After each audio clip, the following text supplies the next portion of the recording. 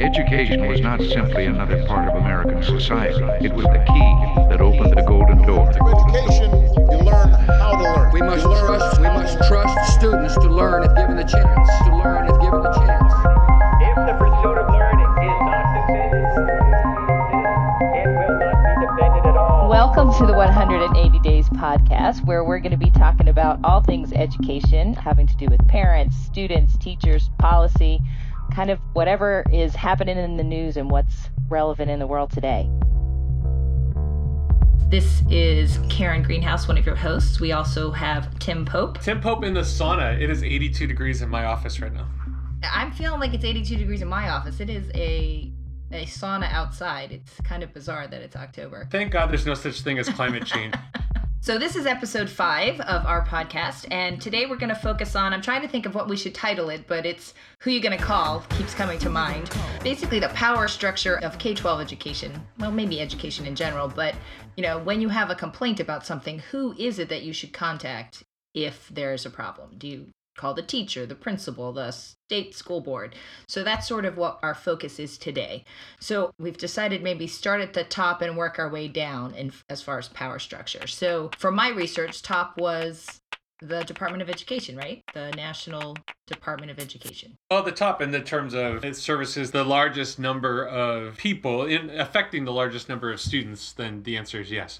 I would posit that in terms of decision making, that the state is actually the most powerful entity in the chain. I would agree, because actually I was so surprised. I read, we had that conversation in one of our other podcasts about what percent of funding actually comes from the federal government, and it was between 8 and 10%. So that was a surprise.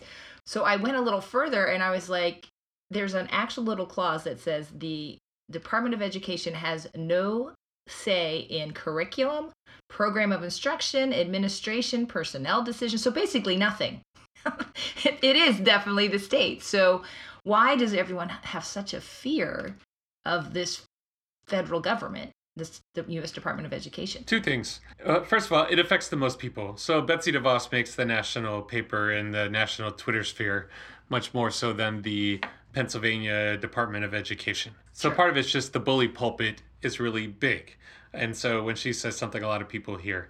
And there is some dollars involved. And because the State Department of Ed, the school board, doesn't make the national press, you don't think about the dollars, even though the vast majority of dollars come from those local entities, because they talk about billions. Well, billions of dollars in the federal government per student isn't a whole lot. Right. So there is some money involved in terms of how does the federal government influence schools.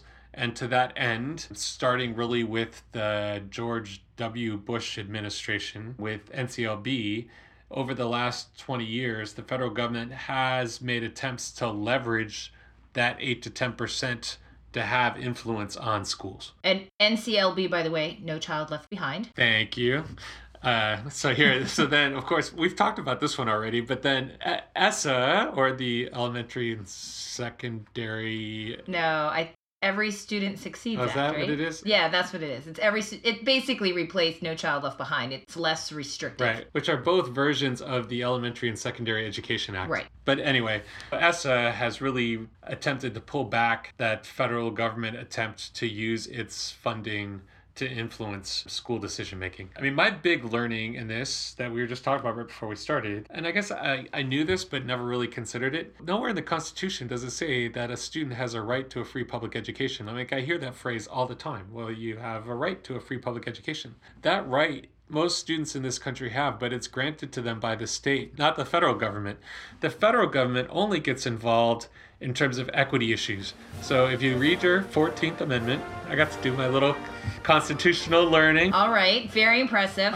There's something called the Equal Protection Clause, which means that if a right is established for a citizen, it has to be established equally for all citizens. And so equity issues are a federal issue. So the big ones that you may have heard of, the Americans with Disabilities Act, and you hear about schools having to provide special education services, and they have to be in accessible buildings for students with physical handicaps. That comes from the federal government because it's a constitutional equity issue. The Civil Rights Act, everyone, if you remember your high school history class, for those of you who are young enough to have attended high school since the 1960s, I didn't want to assume. I almost said everyone. Let's not assume. We're not making any assumptions. So Brown versus Board of Education, the Civil Rights Act, in terms of giving students of all races and ethnic identities equal access to the rights that the states give. And then a little more controversially recently, Title IX, which came out in the early 70s, meant to provide gender equity to access to that same free public education to men and women, boys and girls. So those are federal issues. And so when people you're going to sue someone in federal court, you're suing because you're saying my state has not provided me the free public education that their Pennsylvania state constitution says I have a right to because I'm a woman or because I'm an African American. Okay, so that's sort of my understanding is, and it actually made me feel better because I'm not happy with the administration currently in charge, but they really don't have that much power, except if it's connected to those issues of funding for equity, civil rights, those types of things. So everyone getting all upset about school choice and Common Core, those types of things, the federal government doesn't really have the power to do anything. It is the state. So as you said, it's the state departments of education and school boards that really control that big process. I mean, I don't want to completely downplay it. Right. There is a certain amount of money, like the Title monies, Title I funding, those kind of funding issues. Those are monies that come from the federal government that schools use to provide services for students, that if that money to be reallocated, like I think we talked about this when we talked about school choice, although it hasn't come up in the last few months, but initially one of the early budget proposals had this idea of allowing parents, if their student qualifies for title funding because they're a special needs student, that they could take that money to a private school. I mean, that would have a significant effect, especially on districts that get a significant amount of federal title funding. Also, in terms of Title IX, I mean, this has been in the news lately, more at the university level than the K-12 level, but that under the previous presidential administration, there was a greater emphasis on the Department of Ed taking a lead role in making sure that universities were protecting the victims of sexual assault on campuses, and that's all falls under Title IX. So the federal government under President Obama had pursued that under Title IX, that women had federally constitutional right to access to a university education, that if you're in an environment where there's sexual assault, then obviously you don't have that kind of access.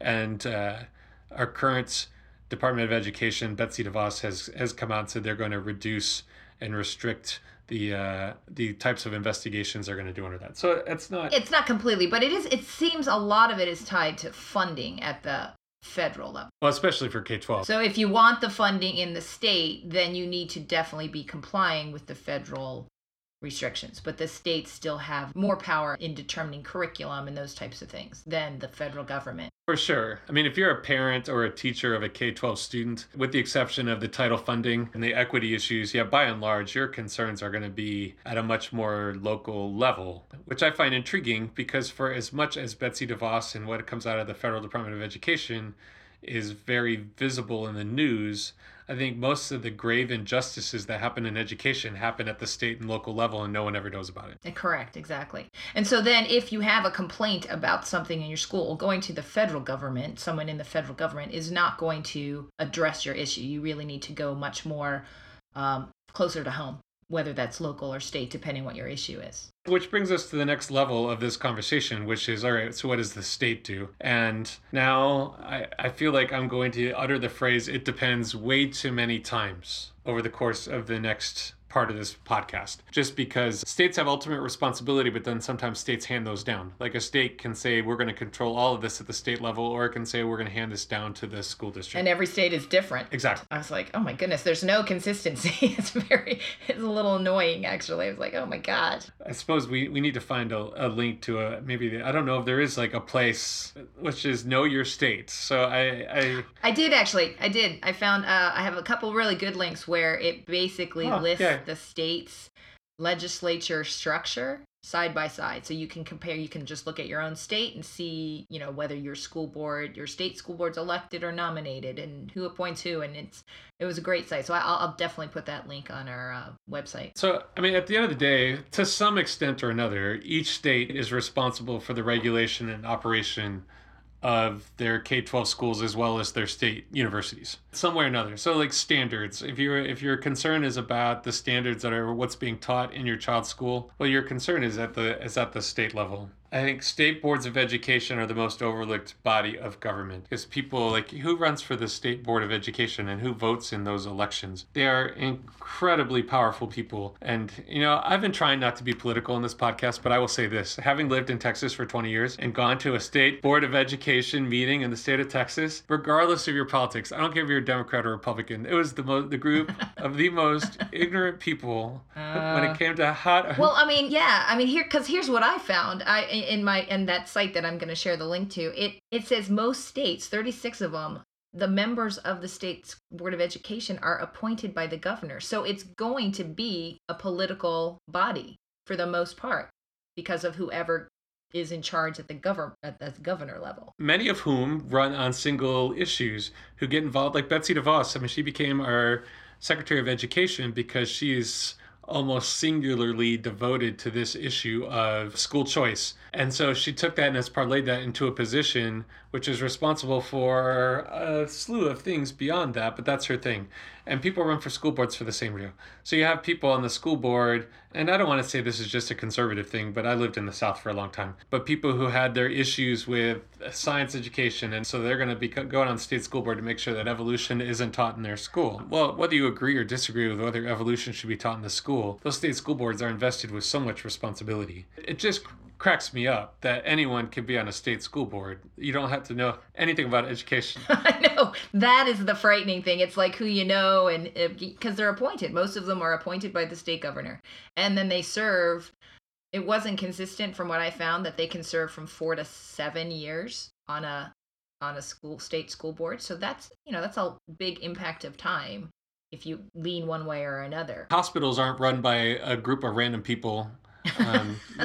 They're usually doctors, right? Or exactly. Yeah. Your courts aren't run by a group of random people. So like, why do we have all these public institutions where in order to run that institution, you have to actually have knowledge of the field that are also paid with tax dollars, except for schools? And the logic has always been parents are ultimately responsible for their children. And so if you're a parent, then you should have a say in how your school is run. Well, parents have children that go to the doctor too. And parents have children who go to court too. Right. It's not a logical argument. And it could be a huge reason why education isn't doing well in some places, that type of thing, because of who is making those decisions. I mean, if you look at what the state boards of education are doing, they're basically in determining all the policy for what happens in your local schools. Like they do the standards, they do the high school graduation requirements, they determine what licensing requirements are needed to become a teacher in that state or an administrator in that state. So all the big policy issues around education are being determined by the state boards of education. Yeah, I will say there is one exception. The state of Texas does have a more powerful position than the State Board of Education, and that would be the high school football coach. But this is true. This is Texas. Okay, I lived there for 20 years. Texans listening to the podcast, I respect high school football, and you all get that joke into that. Let's go! And I lived in Texas too, so I got it. No, but it is amazing to me that something that is definitely rife with political leanings because of the appointed by the governor situation, that they determine so much about what happens in schools, in local schools. For sure. It all comes from that state and who's the teachers and all that type of stuff. So it is amazing that non-educators tend to be on these state school boards of education. I mean, think about it. Our Secretary of State of Education right now does not have an education degree, didn't even go to public school, right? So, it boggles my mind sometimes. Well, I want to say one more thing, because you brought up a good point when you were going through the list in terms of like, as a parent, things you would complain about. And one of them is often like, all right, my kid's teacher isn't very good. But you talked about teacher certification coming from the state, but also most teacher review systems and teacher evaluation systems come from the state level. So in terms of how are teachers evaluated, how is a substandard teacher allowed to stay in the classroom? Right. Well, that's usually based on something that's coming from the state. At least the tool that's being used is coming from the state. Right. And there's a lot of protocol. Having been someone who had to try to follow the protocol to get rid of a bad teacher, there is a lot of protocol, and it's very hard to meet all the protocol standards to get rid of that teacher, which is why teachers tend to not be released or removed from duty, I guess is a better way to put it. So the unfortunate flip side of that for the teachers who are listening to this is that all that bureaucracy comes into place, and then good teachers are also burnt out because they spend all this time doing the paperwork and going through the processes in order to keep their certification. And so, or you're trying to sweep out the teachers who are better off finding another profession, you also end up exhausting teachers who you want to stick around.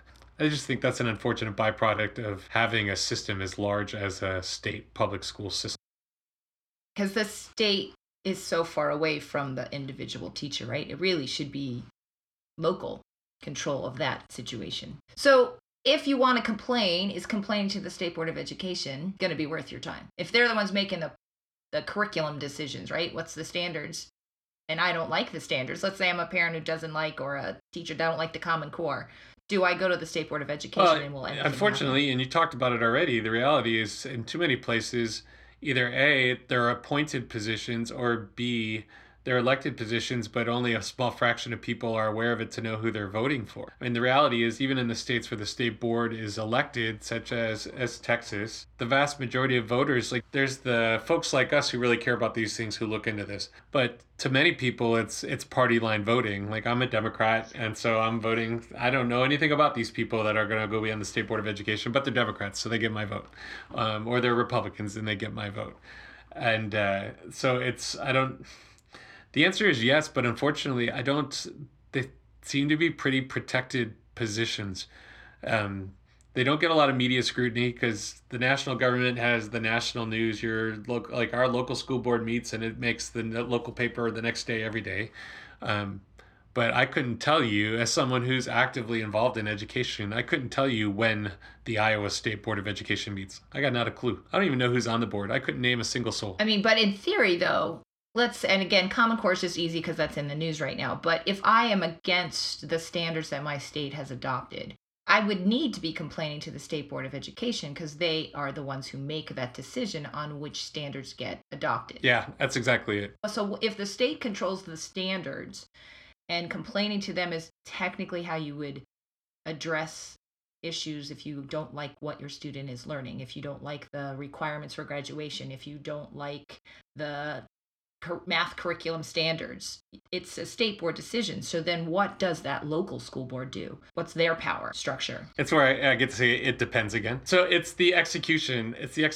So like I said, the state is in charge of regulation. The local school district figures out the execution of that. And part of that comes to funding. In theory, states are supposed to supply half of the funding to the local public school. Now, there are states that are all the way down to like a quarter actually comes from the state, and some are well over half, and certain districts vary. And just to clarify, now I feel like we have to go back. The funding for schools, state funding from the schools comes from the state legislature, not the State Board of Education. Right. And it's usually a tax-based percentage or whatever. Right. So the State Board of Education typically has very little input on funding. So don't go to your State Board of Education to complain about money. That's a state legislature thing, typically to figure out how are we going to supply revenue to the schools. So then when you get to the local school board, it's two things. It's executing the regulations provided by the state and federal level, and it's allocating a budget and allocating funding, whether that's the portion of the budget that's coming from the state or the remainder of the revenue for the schools, which is coming from the local tax base, typically in the form of business and residential property taxes. So funding misses State Board of Education. They're just more policy. Ah, okay. So then the local boards of education get the funding from federal and state, and they allocate it. So the legislature determines how much of the funding is going to each school system in the state. How much state funding is going to go to each school district? And that's curious to me is, how do they make that decision? Like, how does, this district get a certain funding and this one gets? Is it based on student population? Is it based on scores? This is where things get complicated. And I don't know if we're going beyond the scope of who to complain to. I think we might be. Yeah. It's per student roughly, but then there's a whole equity issue because states have run into problems with, if half of the funding is coming from at the local level, and if you're in a school district that has a low property tax base, then you have states are getting sued all over the place. And now this is where the federal government gets involved, because now it's an equity issue because you're not providing the same equal quality public education to all students in your state. I guess the short answer here, so that I don't go off into the weeds, is to basically, if you have a complaint about how schools are funding or how the funding that your school is getting or district, go to the state legislature, right? That's who you complain to. Yep. So they give a certain amount of money, but then often state legislatures, in order to make things equitable, they'll limit how much the local district can charge. So for example, in Texas, they have what's commonly called the Robin Hood law, which is, all right, well, you can charge whatever you want in property tax, but once you get to a certain level, it all goes into a pot of money at the state level to be dispersed to other districts that have lower tax bases. To be equitable, right, in theory. I mean, at the end of the day, whether it's the state approving the funding itself or the state creating policy or laws around how much local governments can tax for schools, unfortunately, it's rarely as simple as, well, we, the residents of Smithville, Ohio, want to have a better school, so we'll all agree that we'll pay a little more in taxes. Well, that may or may not be possible. Now, most local school boards do have the ability to set local tax rates to some extent. They also, you may have heard of a tax levy election, like if the school they want to build a new high school, and so they need to come up with the money to build a new high school.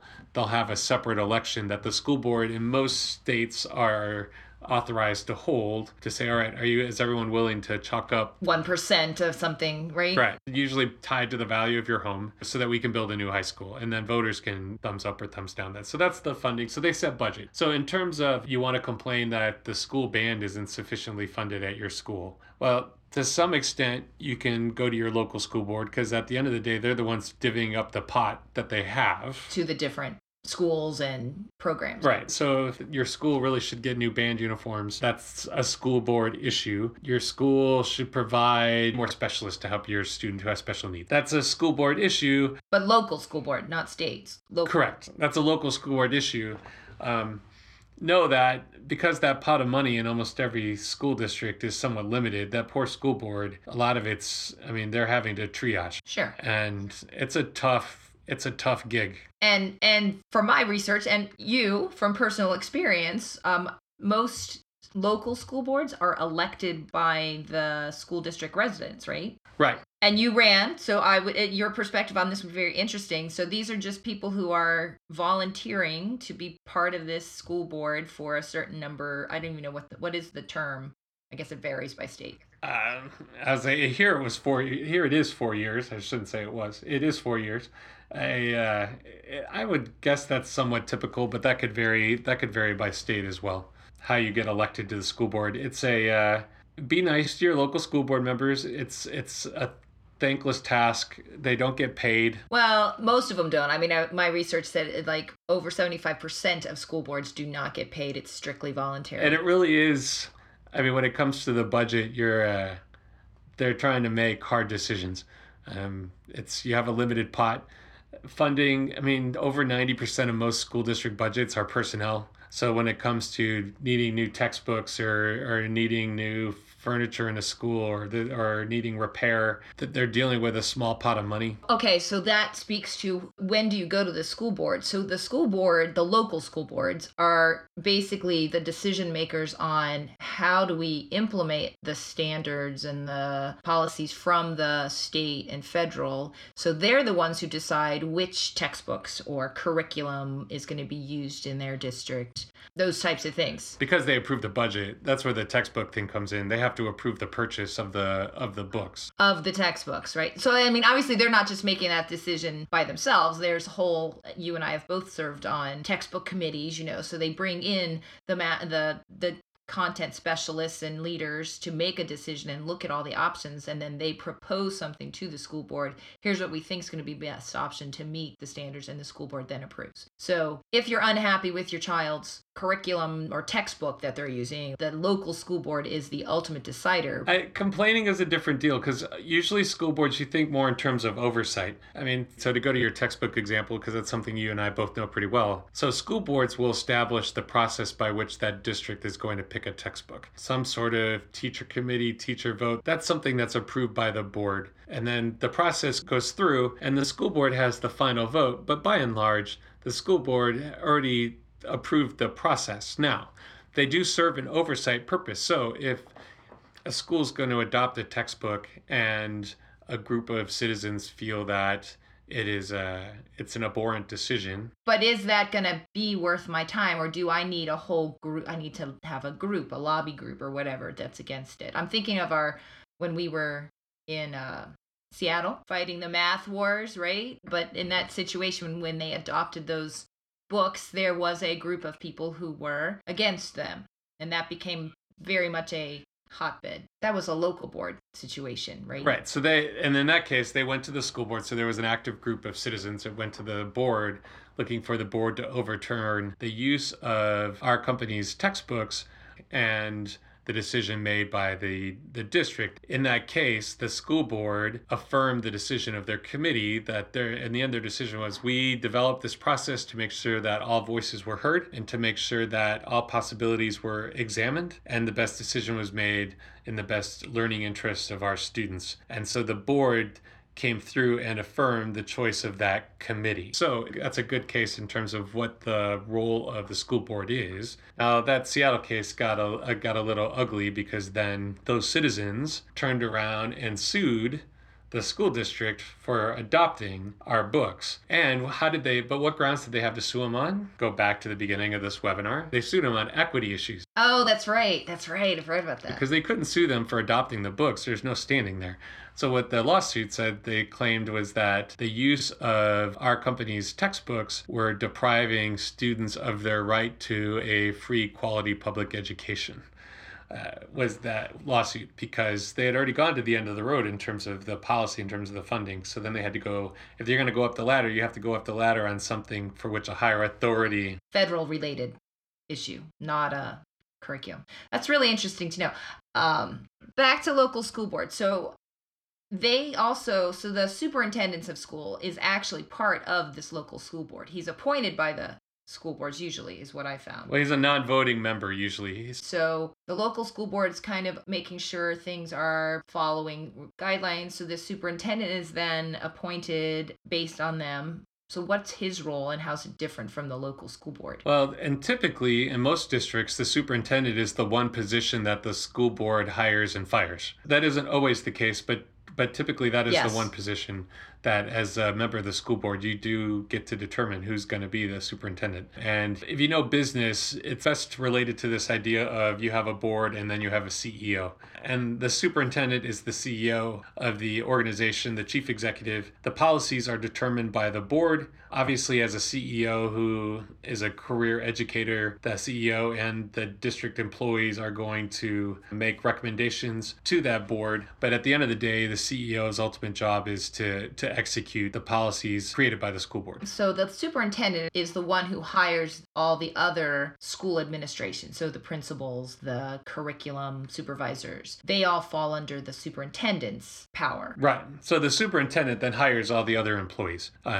Now, it can come to the school board's attention. Usually, if there's a need for terminating an employee, that'll end up going through the school board due to financial oversight. And there's budgetary things involved and there's legal concerns. And so often a CEO will take termination of employees and make that an issue that the board makes a final decision on. Same with expelling a student. Typically, expelling a student would be something that the CEO, the superintendent, would recommend to the board, and then the board would make the final decision on whether that's going to happen. And all those things have definitely a process. You first have to have so many warnings, and then, I'm just thinking of even teachers and all that type of thing.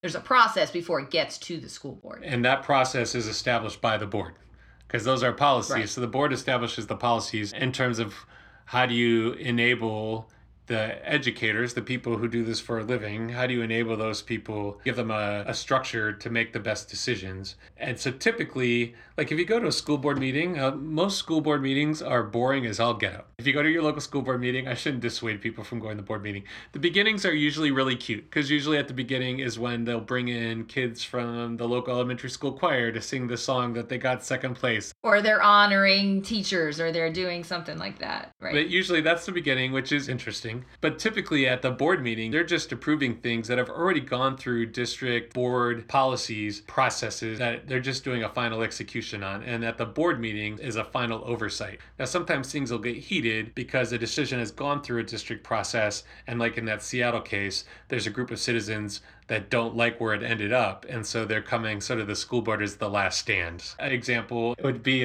we had a deal in our district last year where a small group of parents were upset about a novel that kids were assigned to read at the local high school. And so they took it to the board and said, all right, we're protesting. We don't think our kids should have to read this book. The book shouldn't be in schools at all. And at a minimum, parents should be given the list ahead of time and we should have an opt-out if we don't want our kids reading this book. So the board had a policy in place already for what to do if a parent had a concern about objectionable material.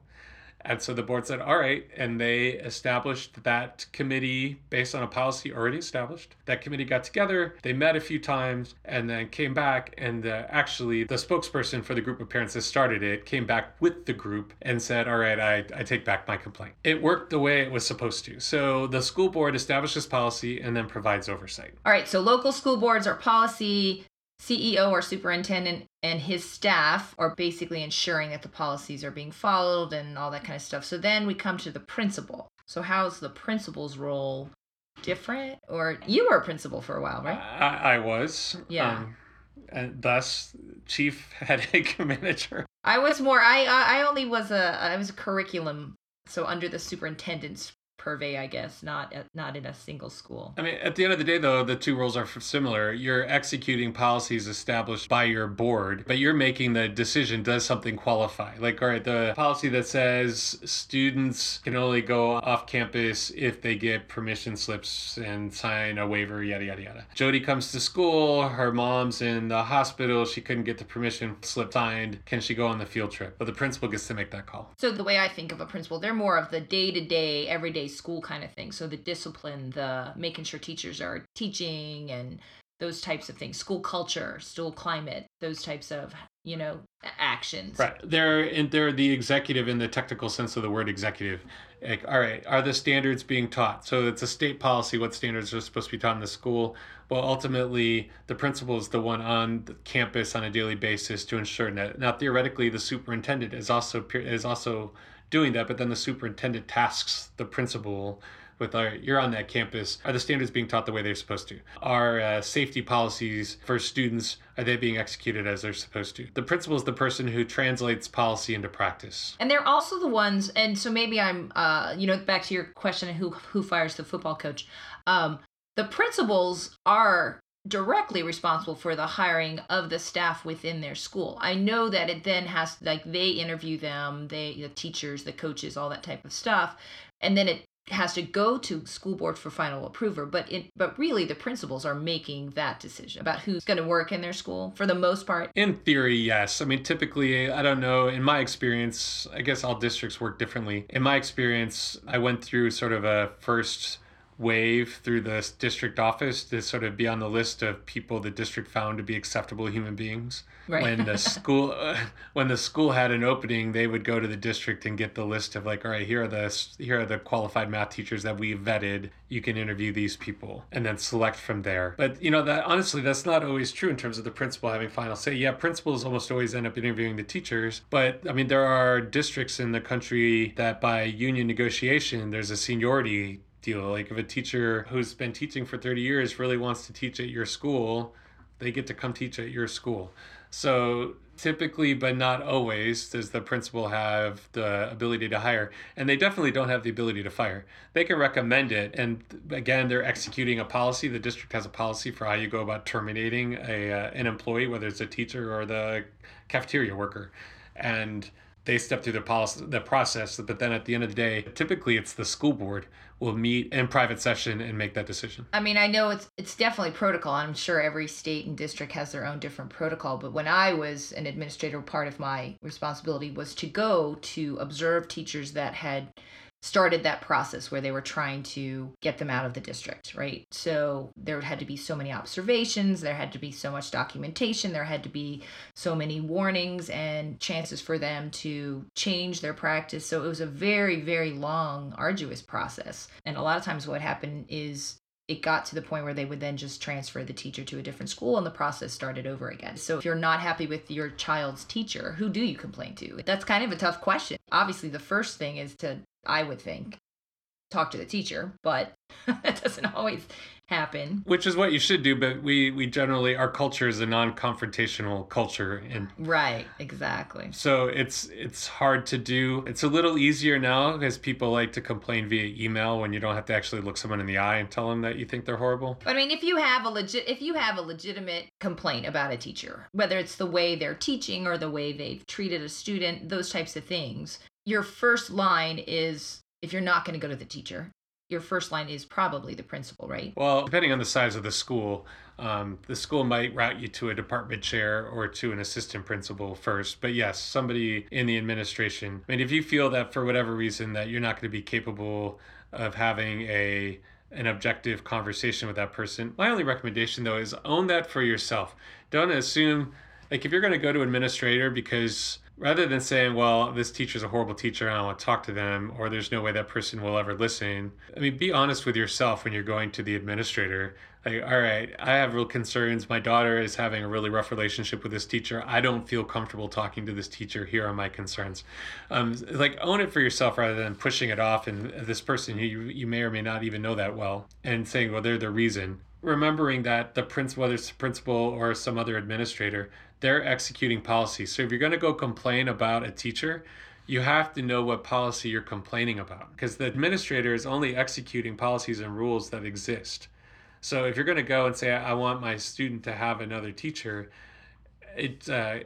you have to seed it in policy. Every school district has policies about teachers respecting students. If you feel that your child's teacher isn't respecting students, plant it in policy and have some specific evidence for what has happened to lead you to draw that conclusion. Mrs. Smith is mean to my daughter is not going to get you very far because there's no policy behind that. I feel Mrs. Smith is not respecting my daughter because when she turned in her paper, and I know she turned it in 20 minutes before it was due, and here's the email testifying to that, and the teacher gave her a 0. Well, now you have a policy that you can stand on. Yeah, I mean, it's hard to do, but take that emotion out and try to, or talk to the teacher. I'm telling you, as a teacher, not that it ever actually happened to me, but I know teachers who they heard about a complaint of a student or a parent from the principal instead of that parent directly saying something to them, and it was a relatively simple issue, right? But it became a much bigger deal because they went to the principal before trying to work things out with the teacher. At the end of the day, however you approach them, you have to remove the emotion. I would say there are exceptions, but the vast majority of the time, it doesn't need to be dealt with that hour.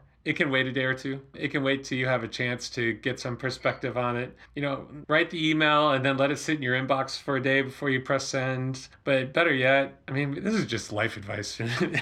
Make the call. I mean, the email should just say, hey, can we have a conversation? I have some concerns. So that kind of leads us back down to, okay, we're down to the teacher. When do you complain to a teacher? What kind of power do they actually have? Because it seems like they don't really have any control over the curriculum that's being taught, that's coming from the state, right? So they don't have power over that. They don't have power over the tests that the kids have to take or the classes they have to pass for graduation. So what is it that a teacher has control over, and when do you talk to a teacher to try to get something changed? I mean, grades and discipline. I mean, when it comes to discipline, that's all interpretation. It's like a police officer. I mean, the rules exist, and then a teacher is going to interpret those rules. Like, did the student really cheat on that exam? There's a little he said, she said. I mean, but at the end of the day, a teacher typically doesn't mete out consequences. That's usually done by an administrator. A teacher may report a student, write them up. Every school has their own little way of doing that. But typically, in terms of any meaningful consequence beyond like a detention type thing, that's going to come from the administration. So at the end of the day, you're really talking about grades. Grades, and basically the teacher's in charge of what happens in that classroom. So the classroom structure, how she's teaching, whether we're going to do group work, whatever. And if your student doesn't do well in groups and that's all this teacher does, then that's something you talk to the teacher about. How can we help my child who's having a difficulty in this classroom structure? I mean, you could have a conversation like my recent interaction with my son's math teacher. And that's only because I'm a dork, but he brought home his homework and he's sitting there and he's doing all his homework on matrices. And so I'm looking at it, I'm like, okay, I know for a fact that the state of Iowa and our school district has adopted the Common Core, and matrices aren't anywhere in the Common Core for algebra. So why are you spending this time in your algebra class doing matrices? So that's a question I took to the teacher, and the teacher's like, well, this is in our district, this is in our school scope and sequence. So now my next step is to talk to the department chair, and then I work my way up the ladder. But that brings up a really interesting question, because actually I have worked in school districts where the state standards are, the Common Core, but then the local districts added in their own, which sounds like that's what's happening in your schools.